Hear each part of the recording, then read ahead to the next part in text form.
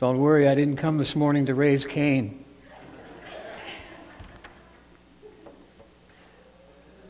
It's only necessary when I encounter a stairs at this point. I'm grateful to the Lord to be able to be here today. I actually came 24 hours early. I came for the Bible study yesterday morning, Neil. You locked me out. I stood before the sign. It was like God had a sense of humor. It said there, all are welcome, except tomorrow's preacher. That's okay. We're glad to be here this morning, and glad to be here with my wife. In these past few months, we celebrated our, I better get this right, 53rd wedding anniversary. And my wife and I are a combination. Birthdays, she just had her birthday too. And our combination age is about 151 years. But I'll tell you my age, but I won't tell you hers. I'm 78. I'm 78. So now I've just, oh, that's bad. Sorry, honey. My wife and I come from totally different backgrounds. My wife comes from a family of 13. I came from a family of 3. And so when I asked her, I said, how many brothers and sisters you have? And she said, 12. I went bald right then because I really was looking forward to marrying her. We love our family reunions. We have over 150 attended sometimes. And but we just recently had one was a funeral. It wasn't quite that many, but it was. We had some of the family get together, and I thank God for my wife, her family, and I thank God for the privilege of being here at Coldstream this morning. And I've had good relationship with 3 of your preachers. I don't mean I had a bad relationship with the others.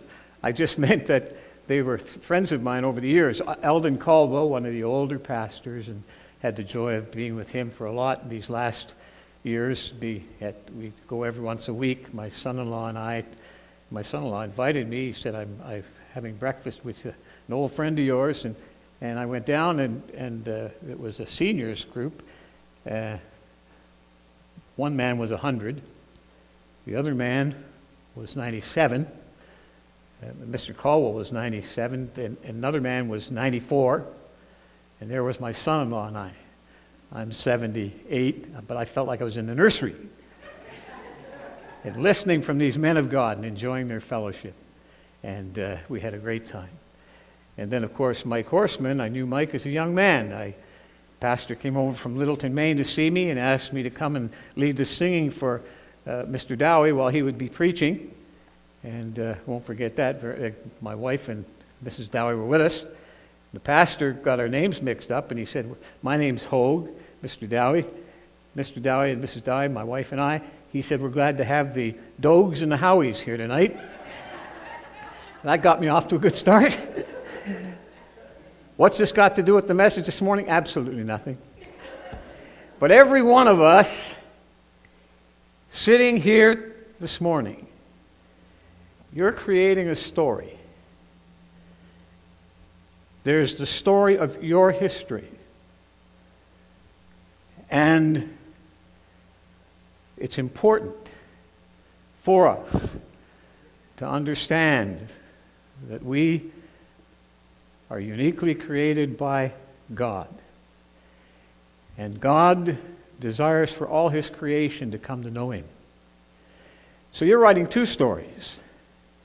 You're writing the story of your own reputation, which we all are doing. And unfortunately, if you take the equation way, way back to your grandparent Adam, to the nth degree, we all are related to Adam. And you know the story, the Bible tells you the story of that. Adam and Eve fell in the garden, sin came upon the human race, and the result of that is this, that every one of us sits here this morning, whether we like it or not, And whether we want to admit it or not, but the truth is, we all have sinned and come short of the glory of God, and we at times act like our great, and I won't go on, that would take me the whole sermon just saying great grandfather Adam. We're all making a story, and not one of us is better than the other. We have different stories to tell. And it's important to understand that every person that doesn't know Christ has not been a plague to human society.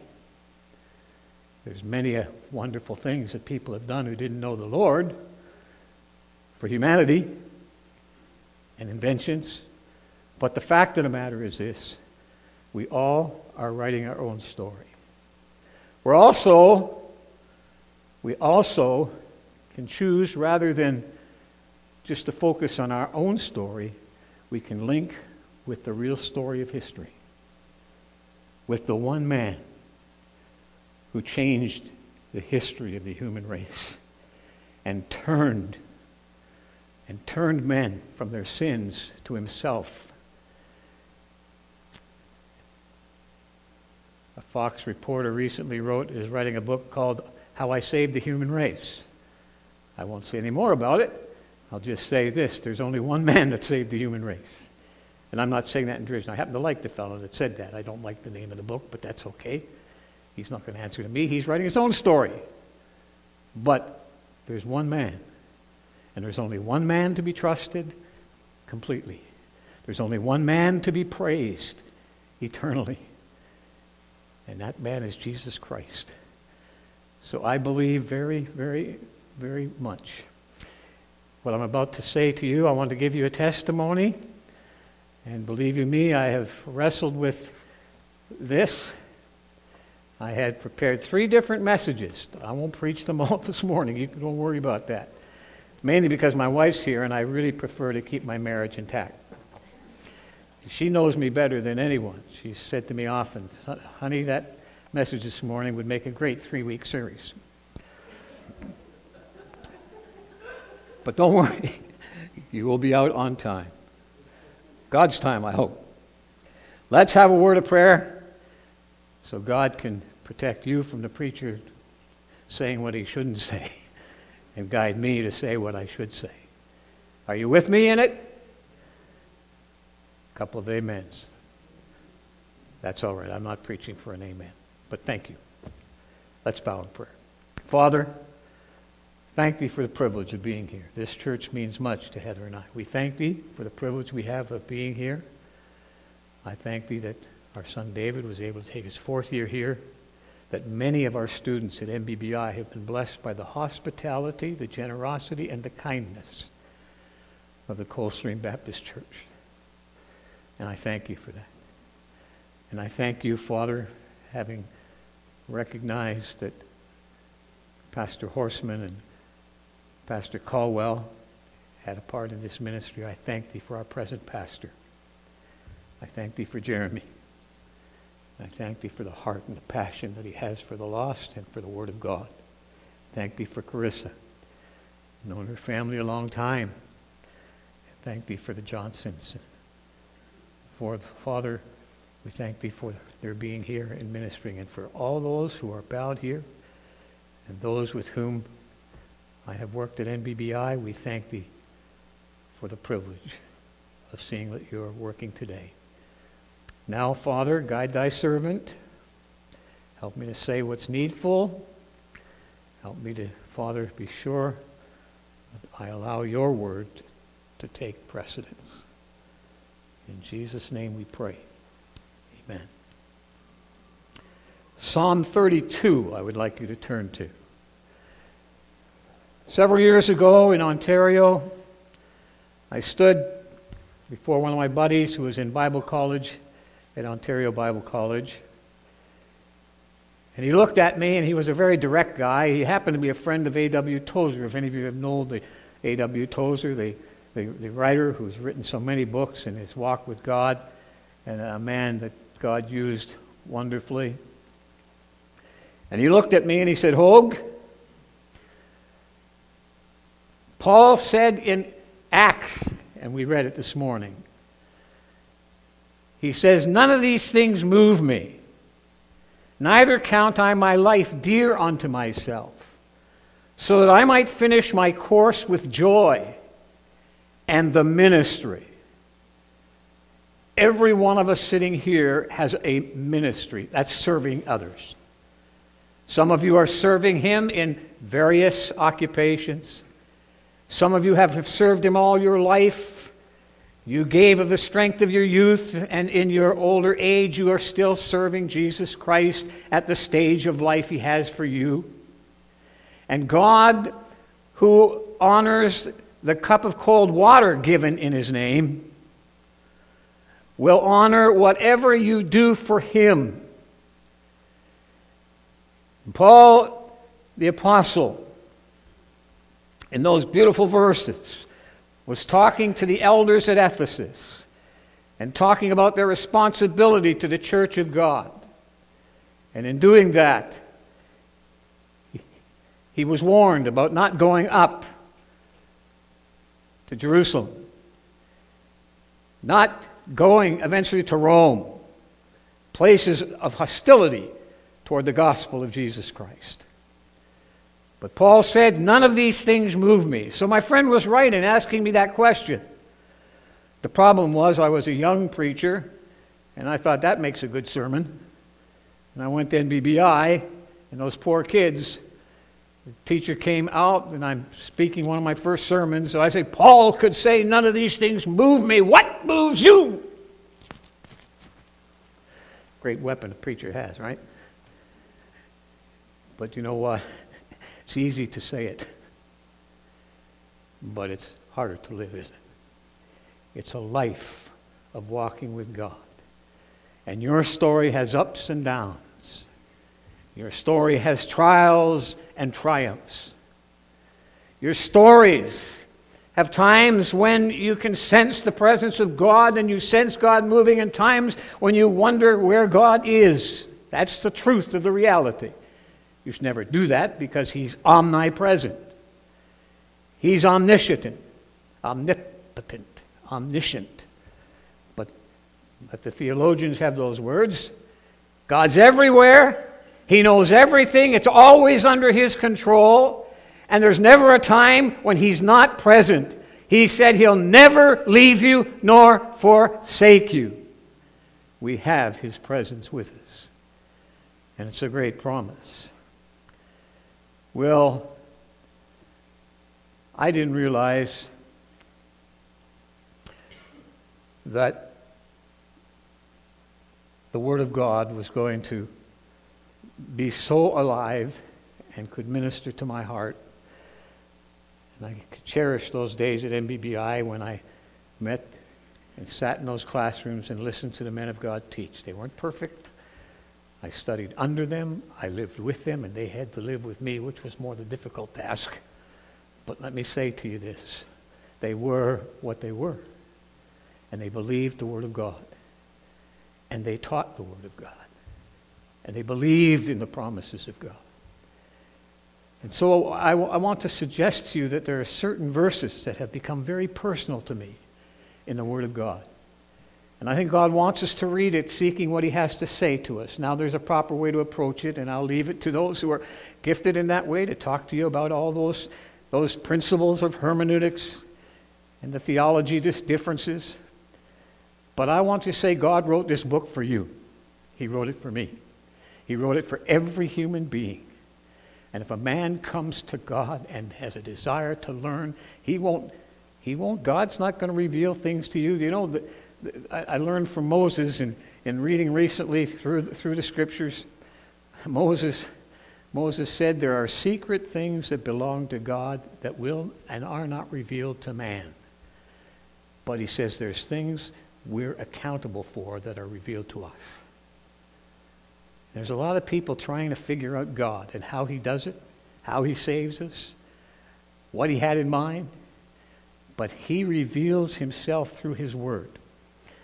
And so I began early as a young man. And I want to share some of my personal testimony to show how God's Word works for us. Psalm 32.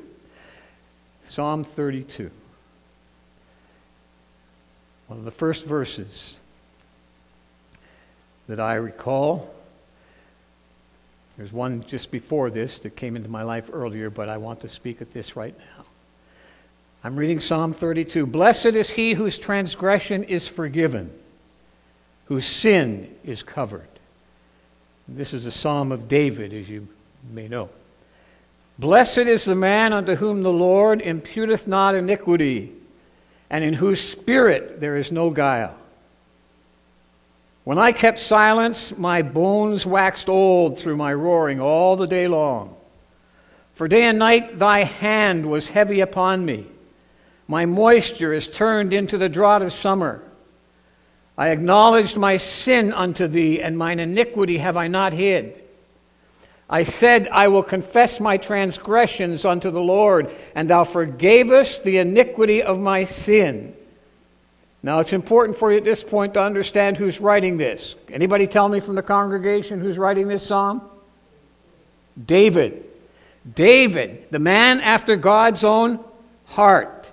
David, the one whom God called as a shepherd to be the king of Israel. And David had sinned. And this psalm is a psalm not of David the saint, but of David the sinner. And David is writing this, and he is a believer. And he's trusted in Christ. He's looking forward to Christ. Boy, this business of dividing the Old Testament from the New, so much so that we fail to see how these men were plugged into eternity and into the eternal Christ, looking forward for him, seeing him in every line of the Old Testament, and learning and wanting to be a part of what God was doing for eternity. And when they did, they all came to the realization, first and foremost, that they were sinners and didn't deserve to be in the service of God. But God in His grace had called them. And so when they sinned, one of the first things you'll find that what happens in their lives is that they understand that a throne that they were going to was a throne, as we will have to learn from the New Testament, and can learn from the New Testament. I call my devotional time the throne of grace. The reason I call it that is because the writer of Hebrews says, seeing we have such a great high priest, the Lord Jesus, let us come boldly to what? The throne of grace, that we may find mercy and grace to help in time of need. And you'll find that in all these writings that the men God used, the very first thing that they were struck with was their own sinfulness. And God had to bring me to that position. I grew up in a Christian home. Godly parents, godly ancestry. My great-grandfather on my great-great-great-grandfather on my mother's side was a converted Russian Jew. And he became a Baptist preacher and founded 2 Baptist churches. Now, that's not what makes you special to God, that you found 2 Baptist churches. I'm not being insulting here or anything, but the fact is, he was a man that God saved out of Judaism, became a preacher of the gospel of Christ. And he prayed for his generations unto several generations. And my mother's told me this. I never met my grandmother on my mother's side. Never met my grandfather or grandmother on my father's side. My father and mother got married. My father was 23 years older than my mother when they got married. And so there was a generation gap. Not for them, but for us. and out of that, anyway, the ancestry goes back, but my parents raised me in the knowledge of the Word of God. My mother and dad helped in a city mission downtown Toronto, and it was a Presbyterian mission. My father was Methodist. His parents were Methodists, old-fashioned Methodists, gospel preaching. My grandfather and served the Lord, lived for the Lord in the railway. He was the head of the CN Railway and one of the first to occupy the place in the center of Toronto sent to Union Station in Toronto. But Dad's family were brought up in the faith and the teaching of the Methodist Church. My mother was brought up, her mother attended Spurgeon Church, Tabernacle in London, and she was born in Baptist background. But both my parents came to know Christ as their Savior personally. And when my dad died, and one man stood up and he said, "I've got a Doctor of Divinity." He's a man that later founded Canadian Compassion. You've heard the organization. He worked on Canadian Compassion and led it and preached for Billy Graham team in Canada and taught their evangelistic teachings. But I can remember those folk, they were in the United Church at that time, sitting around our table. And I can remember my Sunday school teacher coming one day. He'd gone to a Billy Graham crusade and he got saved. The week before, he wasn't sure whether Jesus was God. The United Church was starting to change at the time. And he came back the next week and he came to know Christ as his Savior. He became a leader in Kodak Company, but he was a man that served God. His son became a gospel singer. But I remember those young people, and when the one who worked for Compassion at my dad's funeral, he said, "I got my doctorate," and he named the place where he got his doctorate. He said, I got my training at the church at Hoag's house. Now, we weren't starting a church in opposition, but they'd sit around the table and discuss the Word of God. And those young men, I can remember them. And my parents didn't intimidate them. They let them say and talk, and many of those folks got saved. And God began to work and blessed in their lives. I thank God for that heritage.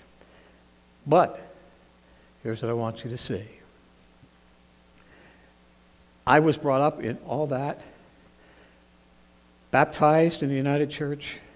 Then, when we left and went to the Baptist Church, when the church began to change its doctrine and turn from Christ and the teachings of Jesus Christ and the blood of Christ, and we went to the other church, and many began to go there. And so I had never been baptized, so by immersion, I'd been sprinkled in the United Church. So I followed through, and I got baptized in the Baptist Church. I knew with my head that that's what I was taught, and it came from the Bible, and I knew it was the right thing. And I knew I didn't walk or question whether Jesus was what he claimed to be, but it all became language that I knew. And when I was 19 years of age, I was president of our youth group, and it was a very active youth group. Had a missionary fund and served God, and the young people were reaching out. But I went to church one night, and the guy came up and he said, "Hoag, pray for Paul." He said, Paul had been living very wild and kicking over the traces of the things that he was been taught. And he said, "Pray for him." I said, "I will." And that night, the Spirit of God used a man named Bernard Pears, who sang a hymn, to speak to my heart. Little did others know the rage that was going on in my heart. I had come from Camp Minneoy, where I was a counselor, and one night up Fairy Lake, north of Toronto, a storm was raging. And I was in the cabin. I led a young boy. He asked me how to be saved, and I knew where to turn. So I turned to Romans 10:9.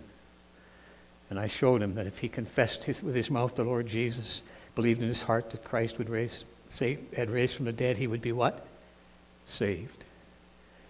And that night, he looked at me, and he said, "Flop." Now, Flop was the name they gave me because Elvis Presley was the man on the scene, and everybody wore their hair in the big wave. You remember that time? No, you're not old enough. That's before your time.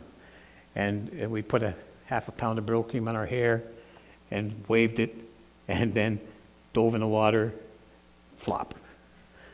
And that's what he meant. So I just want you to understand why he called me that. But the point simply, what I want to make is this, and this is important. I showed him how to be saved. He asked Christ to save him. I went in the cabin, and there was a storm raging in my heart. And I undercame conviction from the Word of God. And I landed a few months later in this evening service. I was there every week. But that night, while saying, yeah, we should pray for Paul, Bernard Parrish stood up and sang, "Safe in the Arms of Jesus." And I knew I wasn't safe. I knew I had never trusted Christ as my personal Savior. At Gideon Bible, I signed, and I knew that would please my parents when I got home. Now, I wasn't thinking through all the ramifications, but it's so easy to get in a form. It's so easy to say words we don't really understand nor mean. Is it not? It is. Now, faith's not difficult. But that night, I came under conviction, and then the pastor stood up and he preached a message on so near yet so far. Now, you have to understand my pastor. He was not a hellfire, brimstone type preacher that was going after people trying to scare them into heaven. But he was clear with the gospel and the message of the gospel and the difference between heaven and hell, the 18 inches between the head and the heart. And I don't mean just the physical organ, but we understand that salvation is a volitional attachment. It means by your will you say, I believe that Jesus Christ died for me. I believe that Jesus Christ bore my sins on the cross of Calvary. Romans 10 and 9, let me read it to you, keeping my finger in Psalm 32, but Romans 10 and 9. You're familiar with it, but this verse was going to be and make powerful impact. The first time I read it, I signed it in the back of the Gideon Bible, but I didn't understand or grasp it. I thought it would be the thing to do. My parents would be happy. And my parents, I thank God for their faithfulness and prayers for me and teaching and patience with me. But that verse, Romans 10:9, and I would encourage everyone here to read this chapter carefully. Two key things I would point out. Show you how powerful God's word is. If thou shalt confess with thy mouth the Lord Jesus, and believe in thine heart that God hath raised him from the dead, thou shalt be what? Saved. You confess with your mouth. You believe. Jesus said, even concerning all the commandments, what did he say? He said, the first great commandment is, thou shalt love the Lord thy God with what? All your heart. Emotionally, volitionally, with everything you have, you believe. You trust in Christ. You understand what Christ says about you is true. You understand what the Word of God says is true. When it says that all have sinned and come short of the glory of God. And it says, for with the heart man believeth unto righteousness, and with the mouth confession is made unto salvation. I had known that verse. I had religion. I was a Baptist. I followed the teachings of the Baptists. I did not and was known in high school as a guy who wouldn't dance, swear, smoke, or chew, or run around with those who do. The old saying they used to say. But that night, it wasn't everybody else that I was concerned about. And it wasn't Paul. It was me. And I realized I was a sinner, and I needed Christ, and I came under conviction of sin. And that night, I was so under conviction I could not go forward. I stayed in my seat, weeping. The pastor came down, sat beside me, and in doing that, he said, son, what's wrong? And I said, Pastor, I am lost. I need to be saved. And he took me up, and we sat with the deacons, and one of the deacons said to me, John, if you're not saved, he said, then I think nobody in the youth group saved. Bad thing to say. And my pastor said to him, Bill, that's wrong. The young man has said he wants to be saved. My pastor knew the difference between giving assurance and false assurance.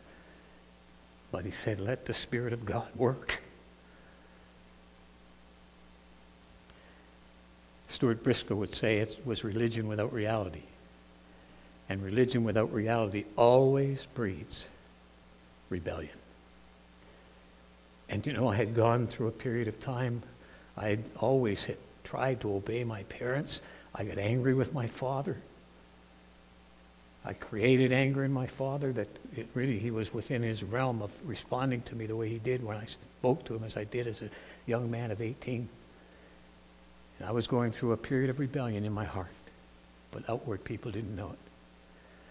I thank God that I had a pastor that let me deal with God and come before God in the way God has described me. Not as a lovely young man, lovely young church boy, but as somebody who had a heart that was sinful and needed cleansing by the blood of Christ. And that night, I asked Christ to save me. I had religion without reality, which always breeds rebellion. The Word of God. That verse that I had thought about, signed, it came back time, years and years. And then, of course, the Word of God broke in my heart and broke my heart. The Spirit of the Lord came upon me, Isaiah says. The Lord hath anointed me to preach good tidings unto the meek. He sent me to bind up the brokenhearted, to proclaim liberty to the captives, and the opening of the prison to them that are bound, to proclaim the acceptable year of the Lord and the day of vengeance of our God, to comfort all that mourn.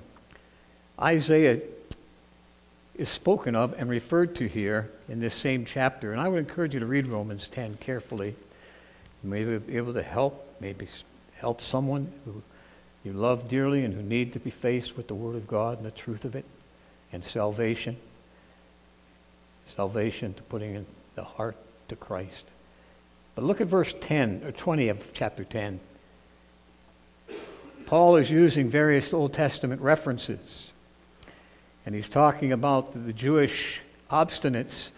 They had religion without reality, and they were rebellious. And Paul goes on and he says, look at this, verse 16. But they have not all obeyed the gospel. For Isaiah said, Lord, who hath believed our report? So then faith cometh by hearing, and hearing by the word of God. But I say, have they not heard? Yes, verily, their sound went into all the earth, and their words unto the ends of the world. But I say, did not Israel know? First Moses said, I will provoke you to jealousy by them that are no people, and by a foolish nation I will anger you. But Isaiah is very bold. Do you notice it, verse 20? Isaiah is very bold in his proclamation of the truth. And here's what I want you to understand. He saith, I was found of them that sought me not. I was made manifest unto them that asked not after me. But to Israel he said, all day long I have stretched forth my hands unto a disobedient and gainsaying people. One thing you learn as you read through the Scriptures, and we've lost this, if you miss out on the Old Testament particularly, and stay only in the New, you will fail to see how many times that verse, I sought them who sought me what? Not. Think about it. It wasn't always the religious Jew. See the people that came to God. Read the story of Naaman the leper, where a little girl tells her and gets the message to him that there was a man of God, referred to scores of times as a man of God, Elisha. And if he could contact Elisha could help him with his leprosy. And so what happens is this: when Nahum was healed, do you know what he said? It's powerful. 2 Kings 5, let me read it to you. 2 Kings 5, that wonderful story of the man, the great military leader, And what's he do? He goes down, and the prophet insults him by telling him to be baptized in the Jordan River. But you know what happens? The little girl talks with him, and then he had a faithful general. And these are not people that were seeking the Lord. He was a pagan, serving under a pagan king, and trying to find the God who could help, the man of God who could help him in the people of God, Israel. And the Bible tells us this. Chapter 5. Nahum. Verse 15. After he finally obeys and is instructed because of the wise leadership that his general gave him, he said if he'd asked something great for you to do, he told him to go duck 7 times in the muddy Jordan River. And he's arguing with the process. And so he says, verse 15, and he returned to the man of God and all his company. That man of God is Elisha, and it's mentioned there several times throughout Elijah's name. That's what he was known for. And he and all his company and came and stood before him, and he said, behold, now I know that there is no God in all the earth but in what? But in Israel. Now therefore I pray thee, take a blessing of thy... He wants to pay them for the goodness that they in helping him and helping him with his leprosy. And he wants, but the man of God won't take it. He's not taking it. What he wants for him to do is to understand that it's God that's done this. And you know, that pagan man came and he said, I know there is no God in all the earth. You know what he's saying? But in Israel. He's saying the true God is the God of Israel. Do you believe that tonight, this morning? Do you believe that? Do you believe that the true God is the God of the believer? Is he the true God in all the earth? One of the things, we're always looking for a good guy in the story, and he always comes from our own ranks. But in the story, notice that Nahum admits and gives a confession that was better than many of the Israelites who had adopted the ways of the people that they had driven out.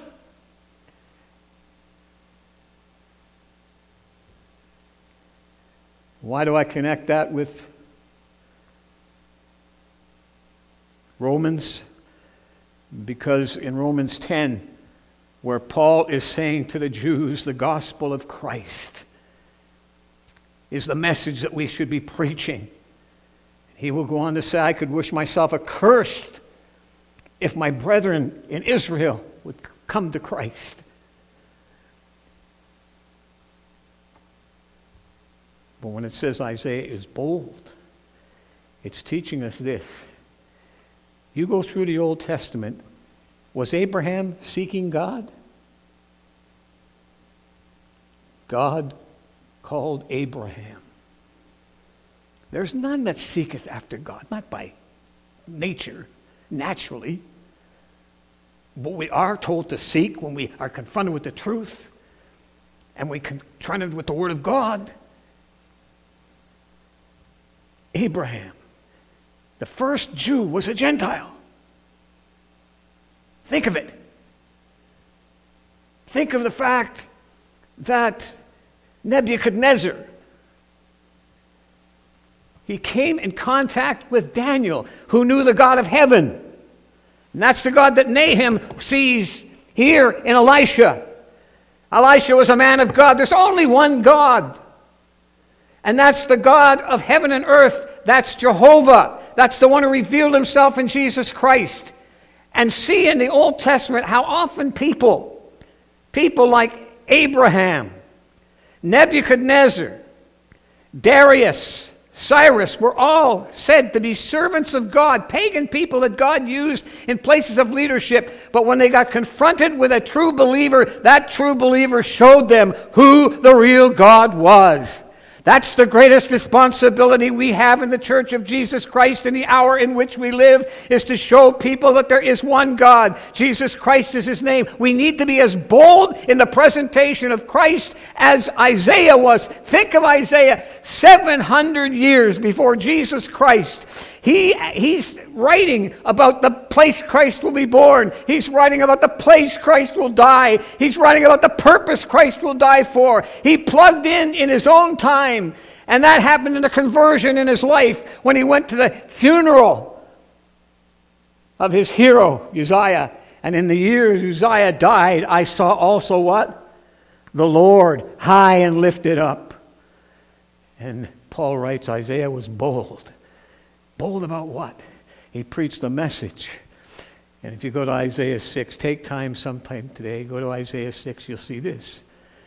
And not only do we need a Romans 9 experience, trusting Christ and Christ alone and confessing him as our personal Savior and believing that God raised him from the dead and being unashamed. Boy, when Paul wrote that, study carefully the scriptures. We want ideal circumstances. I believe there's going to be many people in heaven during this time of COVID-19. I believe it. Who got saved. And who got saved and had nobody to trust but who? Christ. I believe that the circumstances, think about how God's word has come to us. And Isaiah, 700 years before Christ is born, writes about him. And I get so excited about this. I talked to a young man. He's a young man, just coming out of his late teens, but he's in business. And I talked to him, and I said, do you realize that God has, in his book, used the man who lived 2,700 years ago to teach us that God has a plan for our lives, that God, the Creator, is interested in us and has a plan. Eternity doesn't start 10 years from now. It doesn't start when Christ comes back. Eternity is now. And it's going to continue. Of course, he's going to change it, right? And he's going to bring us so we can live in the eternal state with him and live on this world when he will reign on the throne for 1,000 years. You see, Isaiah was bold. He spoke about a Christ who hadn't come yet. He prophesied about a Christ, and he went out on a limb. But 700 years later, Peter picks up Isaiah, reads him, and Peter writes, and then he writes about our time, tells us what it's going to be like in the last days. And you know what? What's he tell us? He tells us, and he speaks, and he preaches Isaiah's words. And then the apostles go out to preach, and Paul's preaching the gospel of Christ, and you don't come too far into the book of Acts, where Philip, a deacon, sits down with a man in the Gaza desert. And the man's reading who? Isaiah. 700 years after. And what does Philip do? Opening the scriptures where he was, he preached unto him who? Jesus. And we've got 2,000 years of church history since then. And we've got Peter's writing and the boldness of Peter. Thank God for the boldness of Isaiah. Thank God for the boldness of Peter. Thank God for the boldness of Paul. God, we need to have boldness today. To be unashamed of Christ. And to understand that that's the only message men needs. There's only one name given among men whereby we might be saved. That's the name of who? Jesus. And I thank God that God got a hold of my heart. I thank God that night I was saved. I thank God for a pastor who, when he dealt with me, and it wasn't until shortly after, I was converted to Christ, and then I started getting on my new convert high horse. And I think this church is full of backsliders. And I came to the pastor to tell him, as if he didn't know. But he knew about me. You know what he did? Did the wise thing. Opened the scriptures again. Isaiah 6. In the year that King Uzziah died, I saw also the Lord. And my pastor said to me, John, you're trying to be Isaiah 5. I said, I didn't know Isaiah 5 at the time. And then he showed me. And Isaiah pronounces 7 woes on everybody else. He saw the sins of Israel. He was called to prophesy and teach them about it, right? But you know who he was looking at? Everybody else.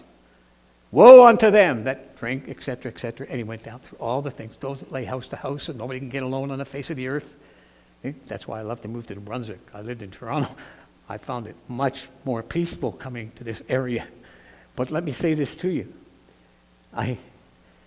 God took the word, and instead of my pastor siding with me, my pastor let the word do its work in my heart and life.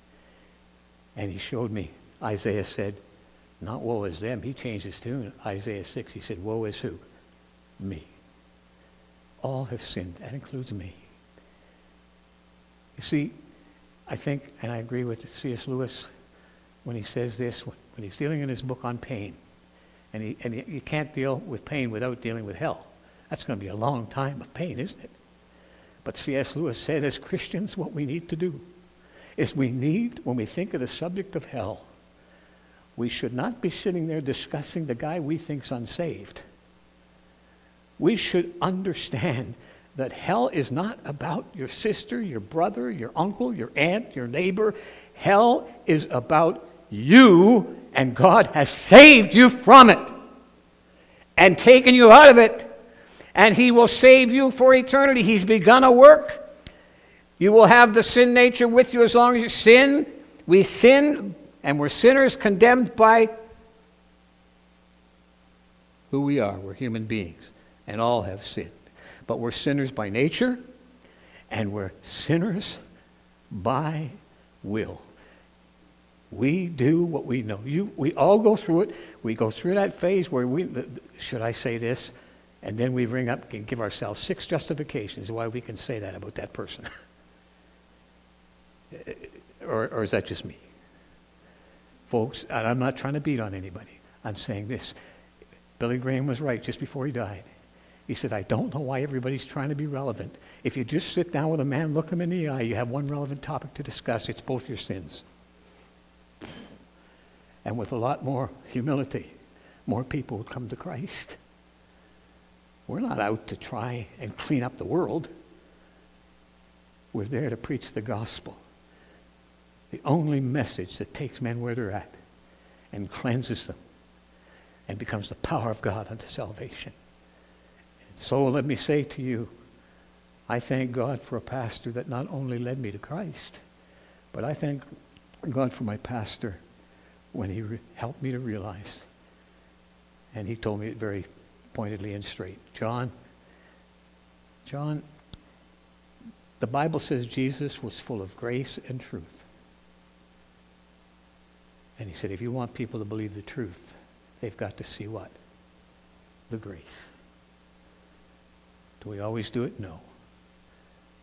But when we sin, some place to start in reaching the other person is to help me remove the barrier of my life, my sinful approach. And I tell you, when that comes together, it's the Word of God. And the Word of God does it. The Word of God cleanses. We have to be continually. If I can suggest very simply in drawing this to a close, I think it's a good practice in our lives to continually be reading through the Bible. Not to solve all the problems, not trying to be and trying to figure out God. The writer of Deuteronomy says, there are secrets of God that no man knows. I don't want to listen to people who are trying to tell me how God thinks. I want to listen to people who tell me what God says in his word about what he thinks. Job, if the godliest man, one of the godliest men in the Old Testament should say and end his whole deal in debate, and a debate with his friends, and they were his friends, by saying, I am vile. Job. You know what God uses? He uses one of the godliest men in the Old Testament to teach us the need to repent. Oh, boy, that strikes me. And then he says, but I know thou canst do all things. I know in my flesh I'll see my Redeemer. I know my Redeemer lives, and in my flesh I'll see God. He wrestled with the things. Take a page from Jacob's life.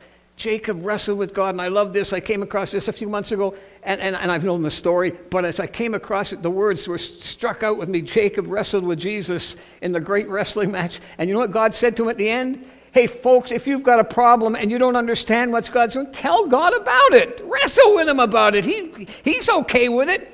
He spent and put in your Bible a whole book called the book of Habakkuk, who had a controversy with him and was arguing about, first of all, his people, and then when God says, okay, I'm going to judge them, he said, oh, no.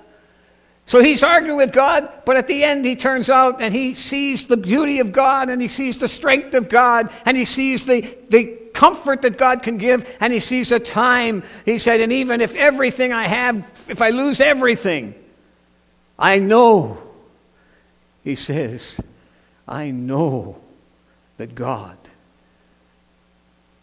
will set me like a deer on hinds feet on high places, and I'll be able to navigate, even though I lose everything, even though COVID, it takes everything. What a joy to see those places where COVID has not wiped them out, but where God is still moving and working and in lives.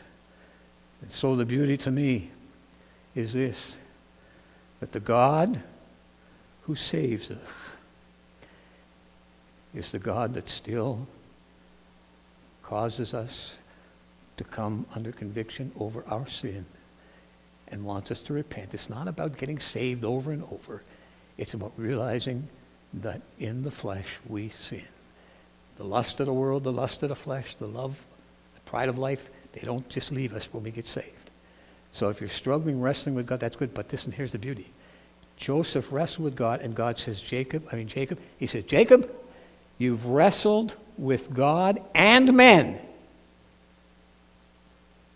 Boy, the wrestling he took to try and get what he felt belonged to him, to fight with his brother Esau, deceive his father. And he says, Jacob, you've wrestled with God and men, and you've won. And now, Jacob, just to show you that I'm in control, he gave him a limp, gave him a little difficulty in his walk. But I'll tell you this, every step he took, he knew that wrestling match was worth it, because God says, you've struggled with me and you've won. You've struggled with men and you've won. And I've changed your name to Israel. And you will be to the praise of God. And that old man, and I love the story of Joseph, and I must here wrap it up. But I love the story where Joseph is there and his brothers have gone, and Joseph sends him back to prison for 3 days. He wants them. Don't worry about the Holy Spirit. When the Holy Spirit's working and people feel guilty, let the Spirit do the work. We don't have to do it. Let them think about it. And he sends them back to prison, and they're all worried. And those chapters, as you know, who've been studying it, fear, fear, fear. They're afraid their father's going to die. And then Joseph compounds it by saying, now I want you to bring Benjamin up. And then they think their father's going to, he won't let him come. And they still don't know who Joseph is. And what's Joseph tell them? As when they think he's the ruler and a pagan Egyptian, he says to them, listen, you guys, I want you to know I fear God. I fear God. And he said, you need to fear God and live. You're not really living. Fear God and live. And then you find the story. You know all that happens. And they bring their dad back.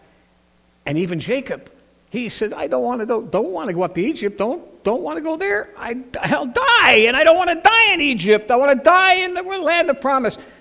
You know what he said? He was fearing death. It's a good lesson for us. Wrestle with God. Fear him and live. Wrestle with man and we lose. Wrestle with the world and we lose. But wrestle with them and win. How do you win? You win in Christ. I can do all things through Christ, which strengtheneth me.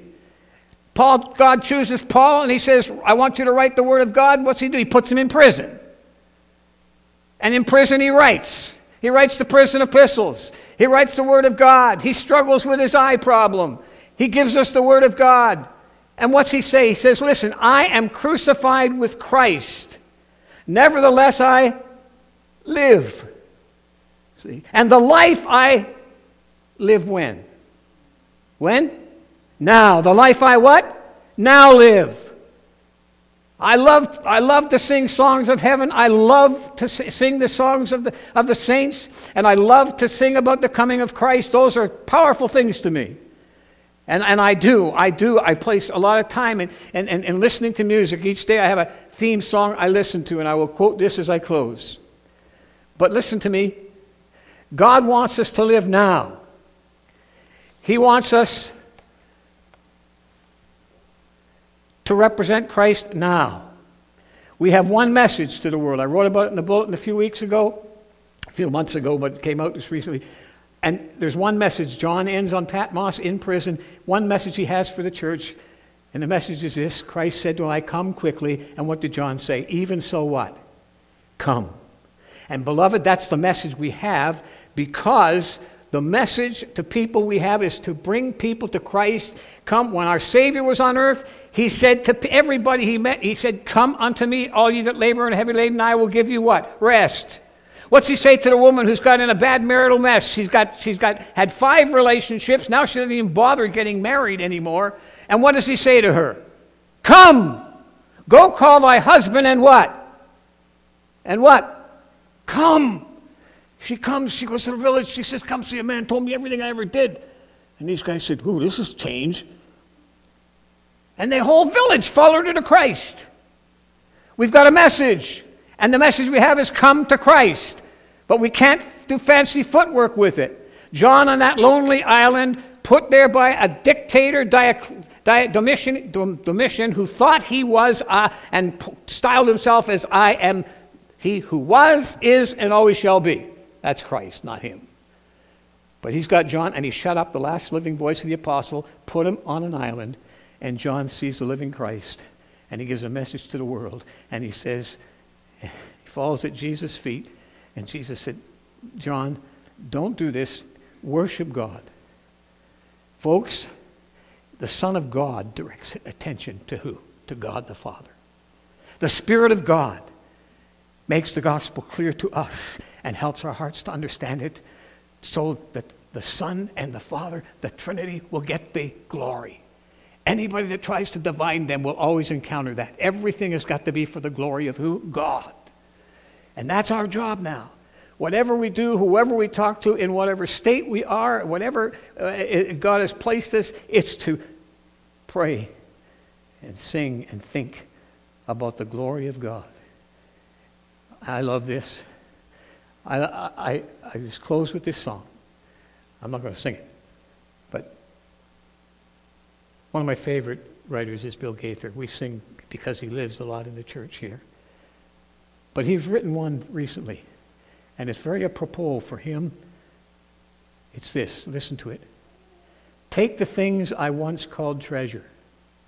Take my castles in the sand. Take my shallow store of knowledge and the future I once planned. Take all vain accumulations, all awards and claims to fame.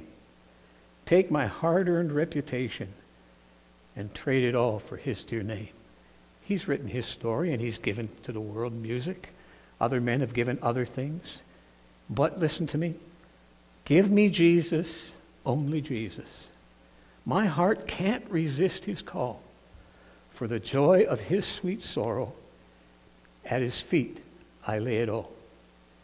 Take the friends that I once courted, what I hoped they'd think of me. Please restore your wealth I squandered, chasing phantoms foolishly. Give me Jesus. The world needs desperately to see Jesus Christ. They oftentimes get false pictures. For all those reasons, as people write their own story. We have a story to write. It's our reputation. People will know us by it. And sometimes they will err because nobody's omniscient. They don't know everything. They don't see after the seeing. They see after the seeing of the eyes and the hearing of the ears, but not righteous judgment. Only Christ makes that. And it's important for us, but to understand that there's a better story, and it's his story. And when we write his story, we have ministry. Whether it's in the office, whether it's in the community, whether it's in whatever endeavor God has placed you, or whether it's in a Bible institute as he's placed us. But we're all writing two stories. And the message now is desperately, we must never be ashamed of Jesus. Jesus Christ. If thou shalt confess with thy mouth the Lord Jesus, believe in thine heart God hath raised him from the dead, thou shalt be saved. And Psalm 32:8, you can guarantee it. Take it to the bank. God told me as a young man, you step out, I will instruct you and teach you in the way that you shall go. I will guide thee with mine eye. And he took me from the city of Toronto and brought me to New Brunswick. And I thank God for that privilege of being able to spend these years of my life. And thank God for the friends and the people I've had the privilege of knowing and working with. And I know he's been faithful to do that. I have not always been faithful, but he has been faithful. And he will to every one of us. Oh, he's got a great plan. Look that child in the eye that you're praying for, and you let them know that God's got a plan for their life. A big one. Father, we thank thee. Thank thee, I pray, you take the feeble attempt. I pray Christ will be honored. And I pray that there'll be somebody in this meeting this morning, Lord, who may just get alone with you today and take you at your word. And thank you for your great salvation. And thank you that no matter what they're having to navigate, you will instruct them and teach them in the way in which they should go. And you'll have people that will come along. You'll have your word that you've got. And help us to listen to no man who fails to listen to God, but help us to listen to every voice that directs us to the Savior. Dismiss us now with thy blessing. Write your word upon the hearts of each one. In Jesus' name, amen.